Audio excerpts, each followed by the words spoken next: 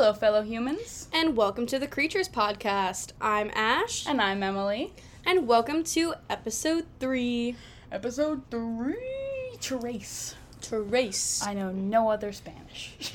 I Trace haven't taken Spanish in like 5 years. Same, and I got straight C's, baby. Let's go.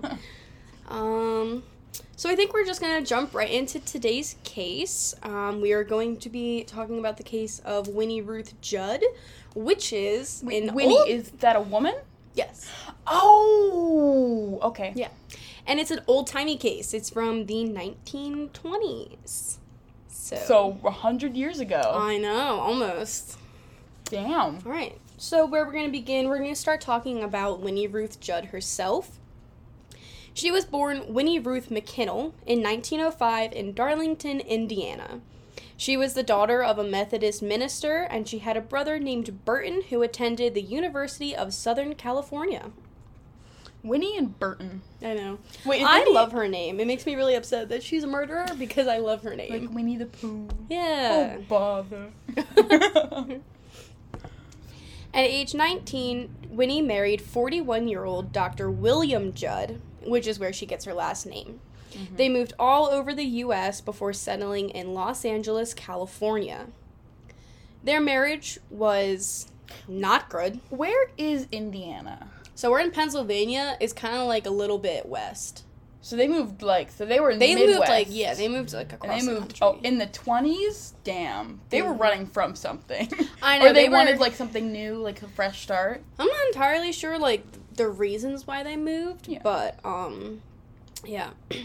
While they were there, Dr. William became a drug addict, and Winnie had gotten diagnosed with tuberculosis, so they had to kind of, suffer through that and try and get through that. But did she have it in Indiana? Because that would be a good reason as to why they would move. Because back then, before they really knew how to treat it, they would suggest fresh food and clean air and, warm weather and dry areas. I'm not sure. Or was it moist areas? I can't remember. I couldn't find a date on, when they moved. I just know that they did move. In 1930, Winnie left William. She left him in California, and she moved to Phoenix, Arizona, where she was 25 years old at the time. She got a job as a secretary at the Grunroe Clinic. I never want to live in Arizona. Me neither. Arizona sounds awful. It's so dry and hot. And I used to watch some YouTubers, and they both grew up in Arizona, and they explained how much they hate Arizona. Yeah, I don't do well in, really hot areas, so... No, I sweat. Maybe I'll go live in Maine. I love Maine. Lobsters. She became friends with 32-year-old X-ray technician Agnes Ann Leroy and her 24-year-old roommate, Hedvig Sammy Samuelson. So she goes by Sammy. What a feminist group. Yeah, I know. An X-ray lady in the 20s? I know. Wow. She really had a good job. Yeah. So, throughout their friendship, a little down the lane, Winnie moved in with the girls, and they all became roommates. They were roommates. They played cards, and they would entertain local businessmen. I don't really know what that means, but, yeah, apparently they did that. Let's just, let's read into it, but not read into it. Yeah, I don't want to, assume that they're doing anything, promiscuous. Not that it would matter. Get that coin. I don't... Exactly. Winnie then started dating a man nicknamed Happy, but his real name was Jack Halloran. She never divorced Dr. William, so this was technically, really, really bad because Jack was also married and she was technically married, so this was, an affair times 2. I mean... Didn't she move, away? She did, but they didn't legally divorce. Yeah. They're still legally married. She just left. Now, a little bit after she started dating Jack, she moved out of the shared apartment and into one of her own a few blocks away. And I've seen a lot of reports that said the reason for this move was because of roommate conflicts, specifically between Winnie and Agnes. But even though Winnie had moved away, their girls' night still continued, which I think is kind of cute. Love it. Spa night. Everyone, or the one, the girls' night where they entertain local businessmen? Yeah. And play cards. Don't forget the cards. Okay, yeah, cards. Now, here's where we get into the murder. On Friday night, October 16th, 1931, Winnie went to the girls' apartment for one of their girls' nights. They had dinner and drinks and all was going well until a fight between all three of them broke out because Agnes and Sammy voiced their disliking of Happy. Now, they really didn't like him. Somehow, a gun was pulled, and Agnes and Sammy were both fatally shot, but Winnie was also shot in the left hand. Kind of like, it's really hard to figure out what happened. We're going to go more into theories a little bit later. This is just, like, the initial report. I really want to know what they were fighting about Happy, why they didn't like him. I did see in a few places that perhaps Agnes was also seeing Happy, and that was, like, a big, like, conflict between them. Like, it was, like, an open relationship, or, like, it was just like it was outward cheating? Like, it was, like, very blatant cheating. Well, they were already cheating. Both Winnie and Happy were married. While Winnie wasn't living with her husband and she didn't want to be married to him, from a legal standpoint, she was still married. It was probably very, very, very difficult for a woman to divorce her husband back then. Oh, for sure. After the two had died, Judd and an accomplice that is highly suspected to be Happy then stuffed Agnes's body into a black suitcase, and Sammy was supposedly too big to fit into a suitcase, so they dismembered her. This poor girl! Yeah. I don't think I could fit in a suitcase. I'd have to be dismembered. I would also have to be dismembered. Her head, torso, and lower legs were placed into a black suitcase, while her upper legs were placed into a smaller beige hat box. In my head, a head would be better for a hat box. Yeah, I don't know. They were just stuffing them in there. Yeah. So 2 days later, on Sunday, October 18th, 1931, Winnie, with her bandaged hand, because remember, she was shot in the hand, boarded the overnight Golden State Limited passenger train from Phoenix to Los Angeles, carrying the two suitcases with the bodies of her friends. I don't get how... I think we looked at a picture of her together. She's a tiny lady. How did she get those bodies in those suitcases? Dismember... Wait, she had medical knowledge, right? Nope. How did she dismember those bodies, get them in suitcases, even one that was too big for just a suitcase? I don't understand how this, like, 100-pound, 5-foot, like, 4 woman... Like 100 pounds wet. Like a tiny lady. I don't understand how she could have, like, carried these suitcases and gotten them on the train all by herself or gotten, like, anywhere with them. Like, Happy definitely was a lot more involved. Oh, yeah. During the train ride, workers became suspicious of her bags because of their foul stench and the fact that there were liquids seeping out of them, which is disgusting. That's literally... like, blood one of the and just descriptions decomp. In Five Nights at Freddy's. Ew. Baggage handler H.J. Mapes alerted Arthur V. Johnson, who was an LA baggage agent, that he believed it was contraband deer meat, which, during this time, deer meat was frequently smuggled via trains on the West Coast. So, like, their thought of what it was totally valid. Unfortunately, they were very off. Different kind of meat. Ew. Ew. So he tagged her bags for inspection and just kind of, like, set them aside for after the train ride to be, like, more thoroughly investigated and inspected. Yeah. He did ask Winnie for the keys because they were locked suitcases, but she just stated that she didn't have them. Which, suspicious. You're on a train and you don't have the keys to your bag? That seems really bad. They should ask Happy. Well, Happy wasn't with her. She was the only person on the train. Mm-hmm. So Winnie arrived in LA where she had her brother Burton pick her up, and he had absolutely no idea about what happened. He is genuinely innocent. I have an idea. I have a theory. Maybe she traveled by train so that she'd get caught with the bodies and Happy wouldn't. Possibly. It was an overnight train, so I believe she was in LA by the next day. Because it was the 20s. There wasn't as much, like, there were phones. But, like, were there? There were. Yeah, but, like, Yeah, they're the wall phones. Yeah. Like, they're a pain in the ass. Like, you have to talk to a lady, be like, hey, lady, call this number. Get me connected to that. And it's like... Yeah. Yeah, and it's expensive as hell. And, like, the police, like, sections, like, they're really isolated with each other, so they wouldn't be able to communicate as fast. Mm-hmm. So, that's my theory. That's a good theory, honestly. I can kind of see that. That would make a lot of sense. They probably thought that she would maybe get a lesser sentence. Because sexism, you know? It's not what sexism does against you, but what sexism can do for you. Ha! Gotta work that system. Winnie arrived in LA. She just left her suitcases behind at the train. And at 4:30 p.m., Anderson, who was the baggage agent, called in LAPD to report this suspicious dripping luggage. Poor Anderson. They picked the locks and discovered the gruesome corpses of Agnes Ann Leroy and Hedvig Samuelson. Out of all the crime and, like, history stuff, I've heard so much about, like, what, like, burning flesh smells like, what rotting flesh. I never want to smell it. I hear so much about how, like, as soon as you smell decomp, you know it's decomp. Exactly. And I have been fortunate enough to really not know what that smells like. And honestly, I don't do well with bad smells. I really don't. I'm not out here trying to smell it. There are two things I'm very happy to never have experienced. I've never seen a cockroach in real life. I don't know how that's happened. Really? I've never seen a cockroach in person.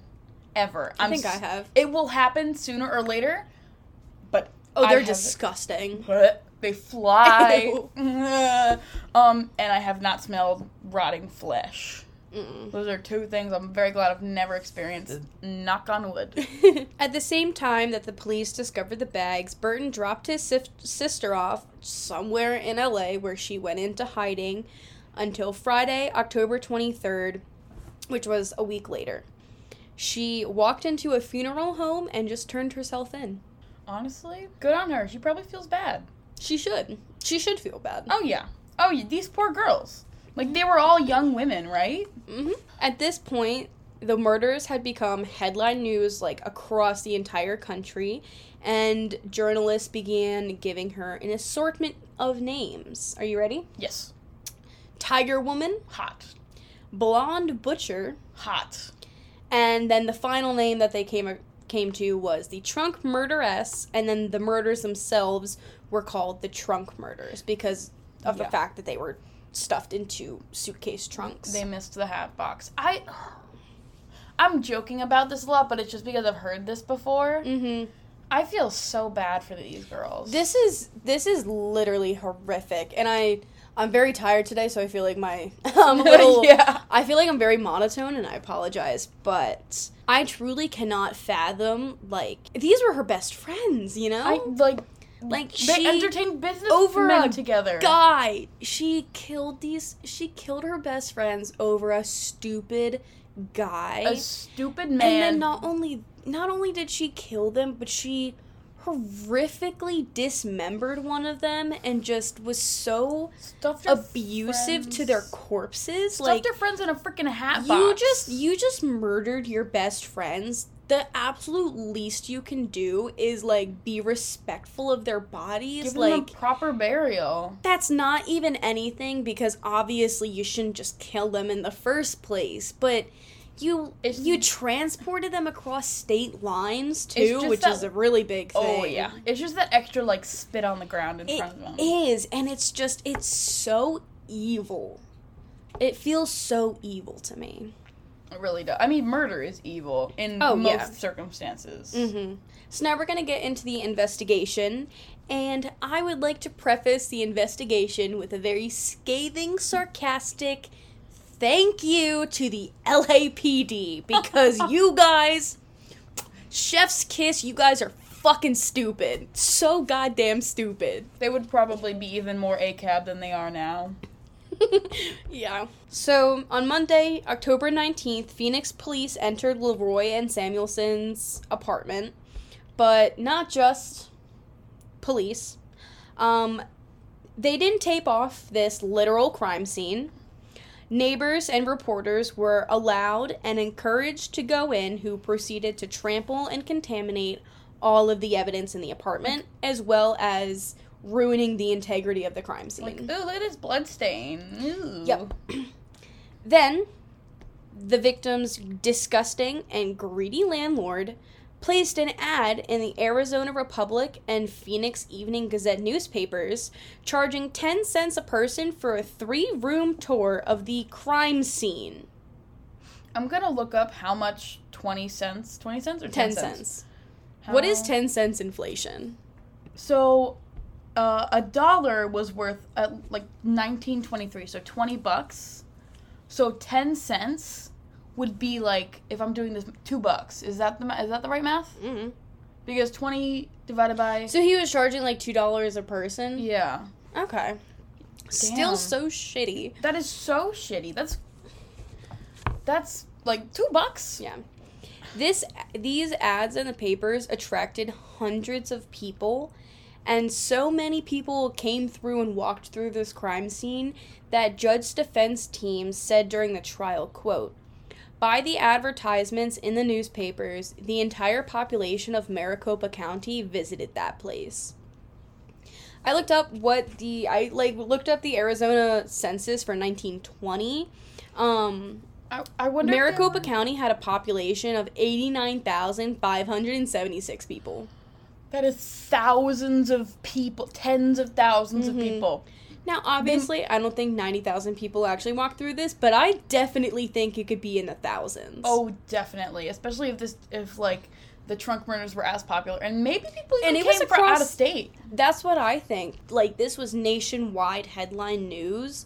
I think a lot of people probably traveled to go see it, especially if they heard you could walk through the crime scene.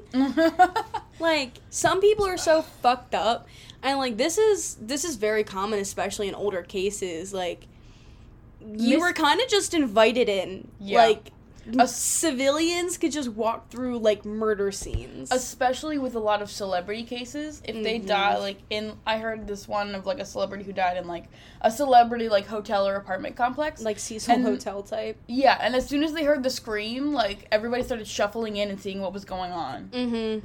That's awful. People are so... I'm a nosy person, but, like, I'm not a murder scene nosy person. Yeah, especially if it's, like... I wouldn't want to get my fingerprints on the crime scene. You know, like, last week we talked about their murders in Allentown, and, like, I could have driven past the houses, but this is also nearly 30 years after those events took place, and I'm not walking through an active crime scene. Yeah. And I didn't even go to the places, but I wouldn't walk in, I'd drive past it, just kind of, like, put a picture of, like, a mental note of what the house looks like, what the streets look like. You know, it's, like, that type of thing is what I find interesting. That'd be, like, an out-of-body experience, almost. Yeah, it seems very weird. Mm-hmm. Arizona police say and maintain that they believe both women were shot in their beds while they slept. But there was like a struggle. Wasn't that shown? See, you can't really tell because the crime scene was so messed up. It's really hard to figure out what happened. But if they were killed in their sleep? I don't think they were killed in their beds because the stories that Winnie tells everybody is that it was an argument that started this.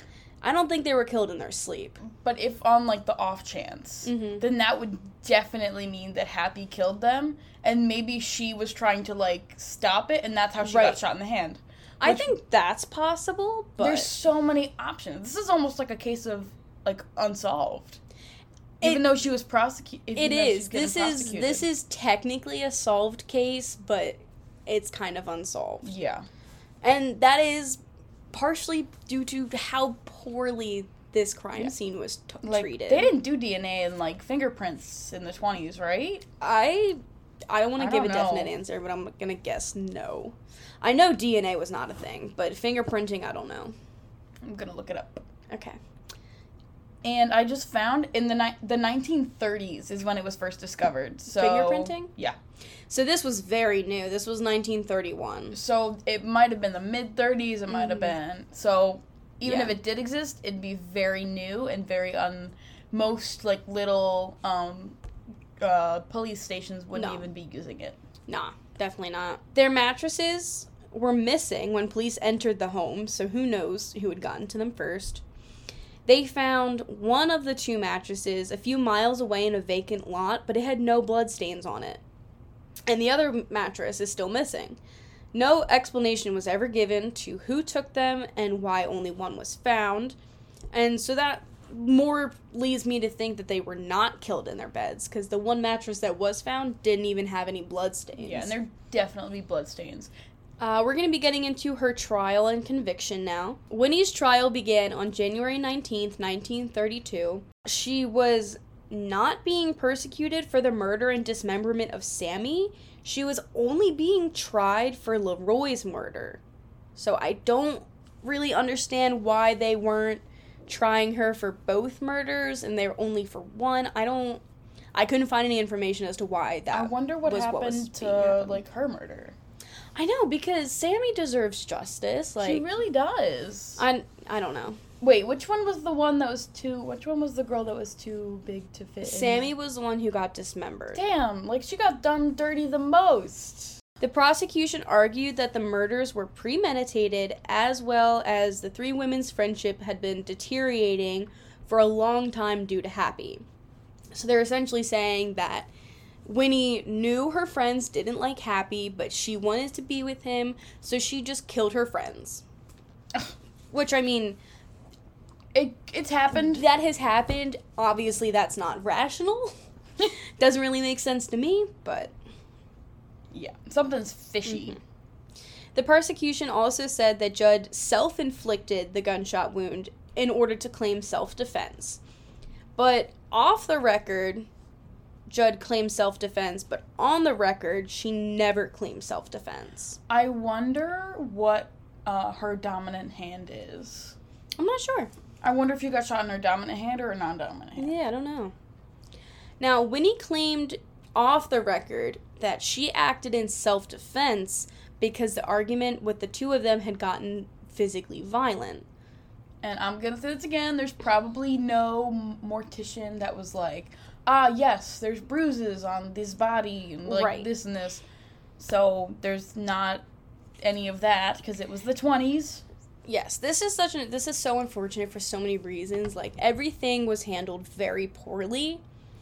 So it's really hard to figure out what really happened. Winnie's defense team went for an insanity plea, and on February 8th, the jury found Winnie Ruth Judd guilty of first-degree murder, and she was sentenced to be hanged February 17th, 1933. They really go for the insanity a lot. They do. Because it's not easy, but, like, to them it's easy. You kind of just have to, like, get a psychiatrist to say it. I've seen some stuff of, like, I watched this videos, like, teenagers, their reactions when they found out that they got life sentences for murder.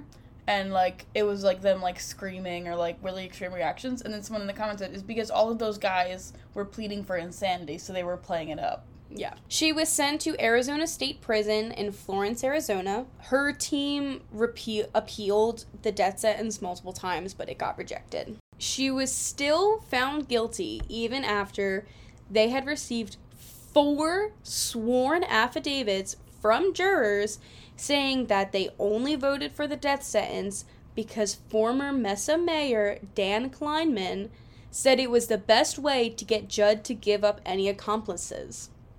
So this was just complete jury misconduct. What the hell? The jury's like, we don't want to kill her, we just want to put her in prison. Yeah.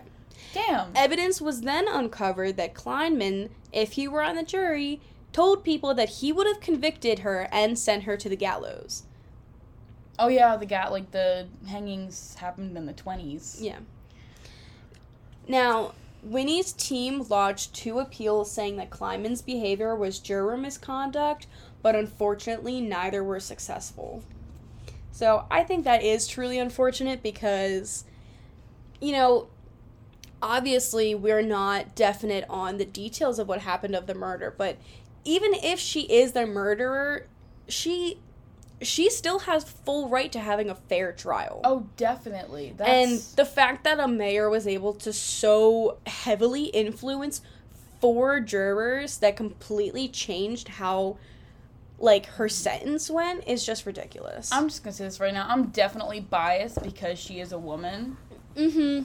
And from, like, the descriptions of the case, I'm just very suspicious of Happy. I am too. She definitely played a role. Oh, definitely. I don't know what her role was, but she definitely played a role. Mm-hmm. Same with Jack, though. He definitely had a role in this. I just don't know exactly what it was. And what degree was it, you know? Right. Was he the one who actually killed them, or did he only do the dismemberment? Did he only hide the bodies? Like, we don't truly know the actual full details. Because everybody sucks in this case. Mm-hmm. Now, as for Winnie, her death sentence was overturned after a 10-day hearing that found her mentally incompetent.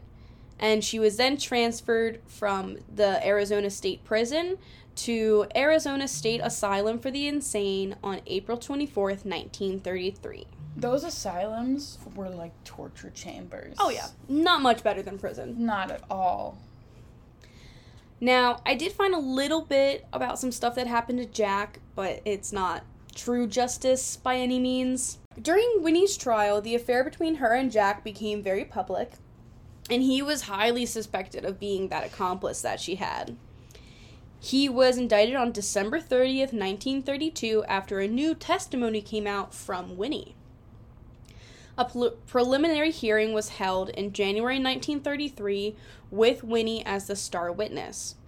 She gave an emotional 3-day-long testimony where she said, quote, "I am going to be hanged for something Jack Halloran is responsible for. I was convicted of murder, but I shot in self-defense." 3 days. Jack Halloran removed every bit of evidence. He is responsible for me going through all of this. He is guilty of anything I am guilty of. So that just kind of... That's right there. Like, that really furthers that he did have something to do with this, and he... From this testimony, it sounds like he was the one who actually shot them. So, like, according to this testimony, the theory in my head is that Winnie got into an argument with her two friends. It got violent. She did shoot in self-defense, but I think somehow Jack stepped in. Maybe he was there and just decided that he was just going to kill them, get rid of them. I don't know. Like, I really can't think of, like, a good reason for why this would happen. people suck. They do. Especially Happy. Mm-hmm. And, you know, Yeah. the girl who murdered her friends. Now, Winnie said she testified that a fight broke out between them after Jack was accused of cheating. She met up with Jack and brought him to the apartment. They went to the garage, grabbed the trunks, and he told her not to tell anyone. She then admitted that she repacked Sammy's dismembered body 2 days after the murder. Ew. Yeah. So, like I said, I don't know her exact role, but she definitely played some role. If she didn't kill him herself, she helped cover it up. She went on that train with the bodies. Exactly. She repacked it to make it fit better. Like, that's just... ugh. Poor Sammy. I know. Poor Sammy and Agnes. Now, during Jack's trial, he never took the stand, and he later told people that Winnie's story was nothing more than, quote, the story of an insane person. You dated her. Yep. Now, unfortunately, due to Winnie claiming self-defense, Jack technically didn't commit a crime, which is bullshit. Definitely. So, on January 25th, 1933, Jack was freed because the state's case was inconsistent. Fortunately, though, he died 6 years later in Tucson. So, he didn't last long, but I hope he got, like, killed in, like, a bar fight. That'd be funny. I hope so. During Winnie's time in prison and time in the asylum, she escaped many times. She escaped 6 times, to be exact. And 6 times. Once, she even got to Yuma, which is along the Southern Pacific Railroad track. Her last escape was on October 8th, 1963. She escaped using a key to the front door that was given to her by a friend. She knew people. And she just walked out the front door.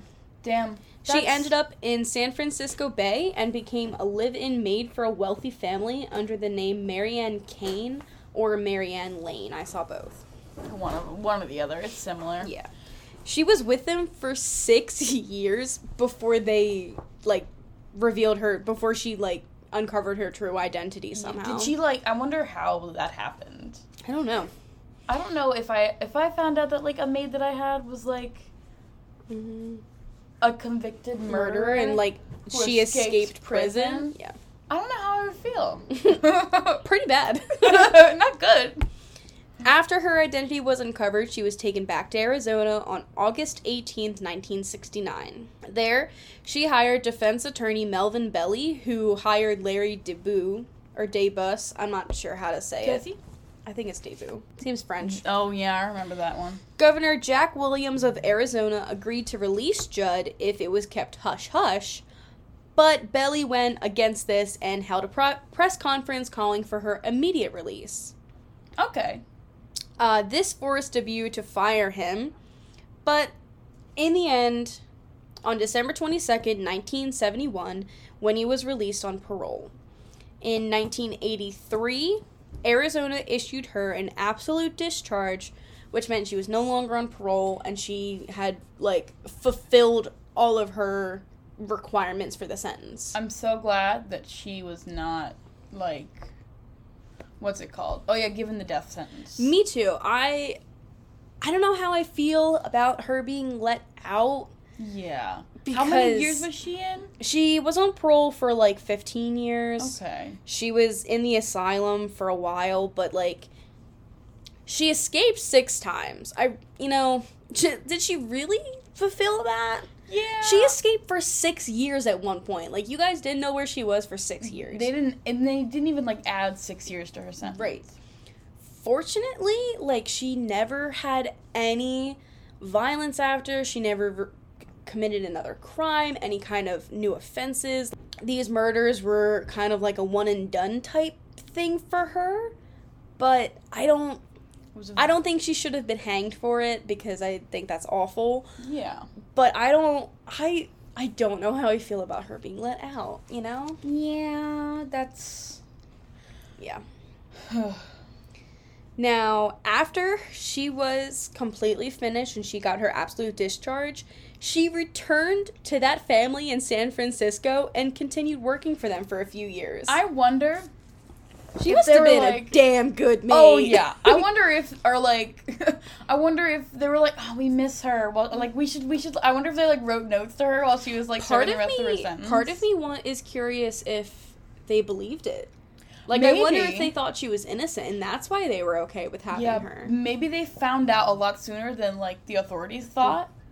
And maybe she told them more than she told, like, authorities. Because maybe, obviously she was very let down by this system. Oh, definitely. Maybe she trusted them, told them a little bit more, told them the real story, perhaps. I don't know.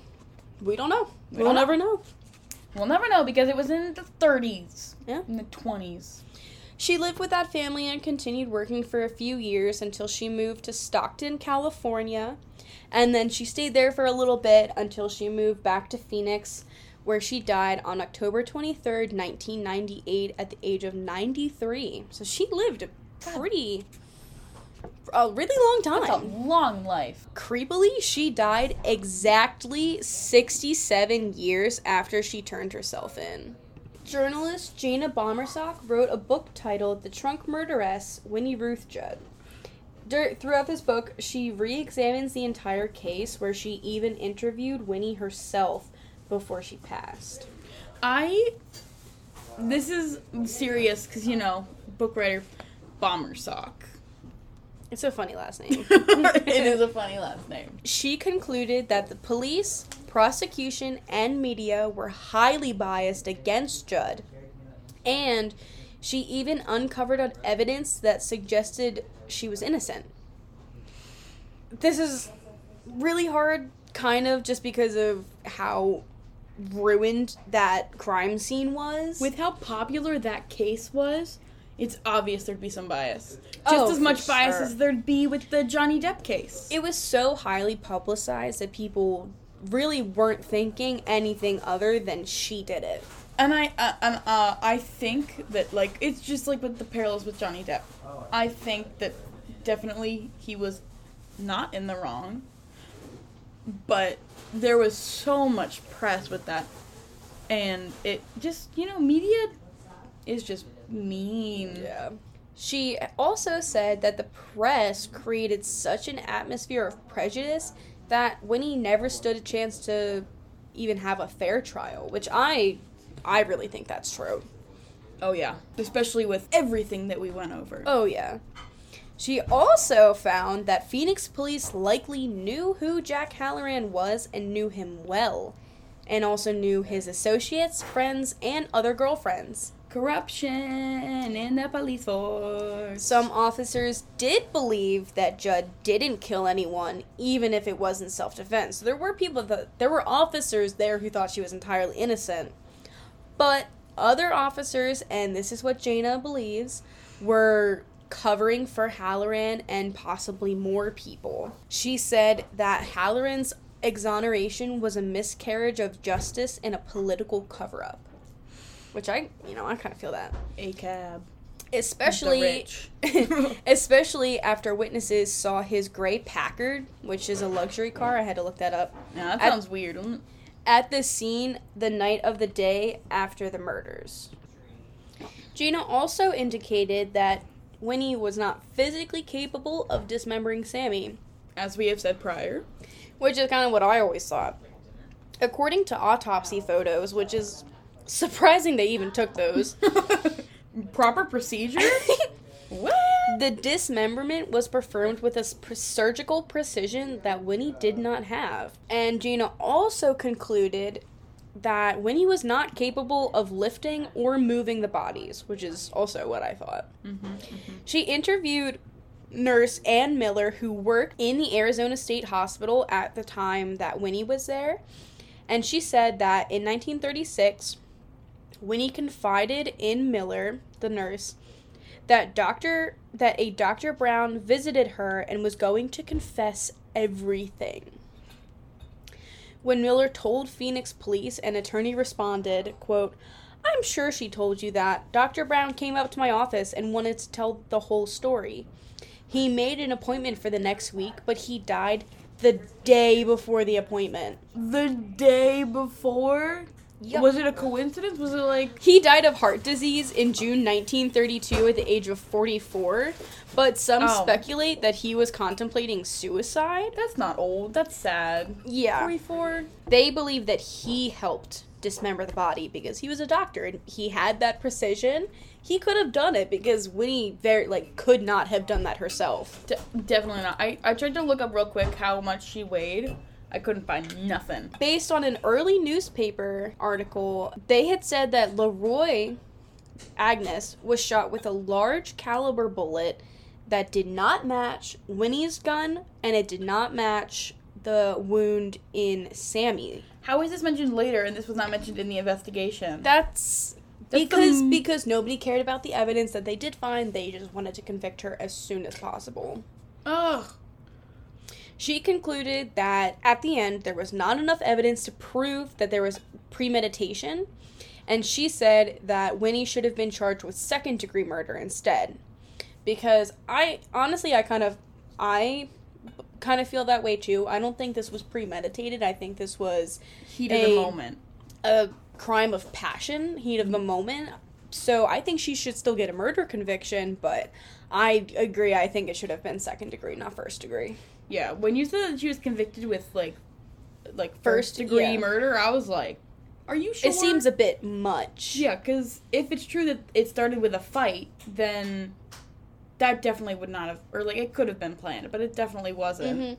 To me, an argument breaks out, people get shot, that's second degree.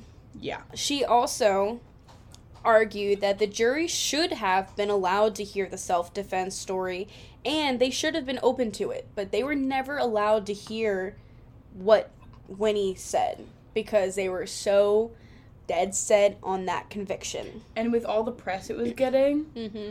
She also brought up Kleinman's behavior and the fact that the whole trial was completely unfair due to her conviction. That's the dude who wanted her to... Yeah, due to jury tampering and juror misconduct. Her complete trial, she should have, if anything, had a retrial. Yeah, definitely. It's important to note about this book and about Jana Bommersock, though, her and Winnie got extremely close through their interviews and through their time talking, so there is speculation that some of her conclusions are a little biased in Winnie's favor, but I mean, when her trial was so biased against her, are we really gonna be mad? You know? There needs to be something to balance that out. Yeah. So this is where things get even a little bit weirder. It's even more kind of like unsolved. You really don't know because I don't know how much you can really listen to this. In 2014, a so-called confession letter was found, and it said it was in Judd's handwriting, and it had been written in April 1933, and it was written to her attorney, H.G. Richardson. So this was written before her, like, during her trial. Yeah. She stated that she planned the murder of Agnes, who was allegedly competing for Jack Halloran's attention, but she did not plan to kill Sammy and only did so after Sammy walked into the murder scene and began fighting with her. When was it discovered? In 2014. 2014. So, like, she had been gone for about 17 years. That's really... Yeah. Winnie also wrote in this letter that she acted alone in the dismemberment and transportation. Part of me feels like this is a forced confession letter. Yeah. Was it in her handwriting? Was it proven? It was in her handwriting, yeah. That very well could have been forced. Yeah. Her attorney hid this letter, though, because he didn't want it interfering with the insanity plea that they were going for. And maybe he knew it was forced, because who knows how the police department was treating her. No idea the circumstances under why she wrote this letter. I don't know if it was coerced. I don't know if this is the truth. I mean, it kind of feels truthful up until her acting alone in the dismemberment. I don't think she could have done that. And the transportation. I think the beginning of it makes sense. I don't think she acted alone in those last parts. Exactly. Now, her attorney hid this letter because it didn't match their insanity plea, but after he died, Winnie wrote to his widow asking for the letter back because she was afraid it would jeopardize her future parole and plea hearings, but the widow refused. In 2002, a few years after Winnie's death, the letter was donated anonymously to the Arizona State Archives. Wow. Yeah. And this, so, like, the letter was technically, like, discovered in, you know, like, it was sent to the archives in 2002, but it was made public in 2014. Still 4 years after she died. Yeah. So I kind of think, I mean, it makes sense if the widow, like, finally, she felt like she could hand it in because Winnie was gone and her husband was gone, but, you know, I have no idea. Yeah, maybe it was even, like, a kid or something. Right. And again, that is as much as, that is all I have research-wise. I really feel like this case is kind of incomplete. Oh, definitely.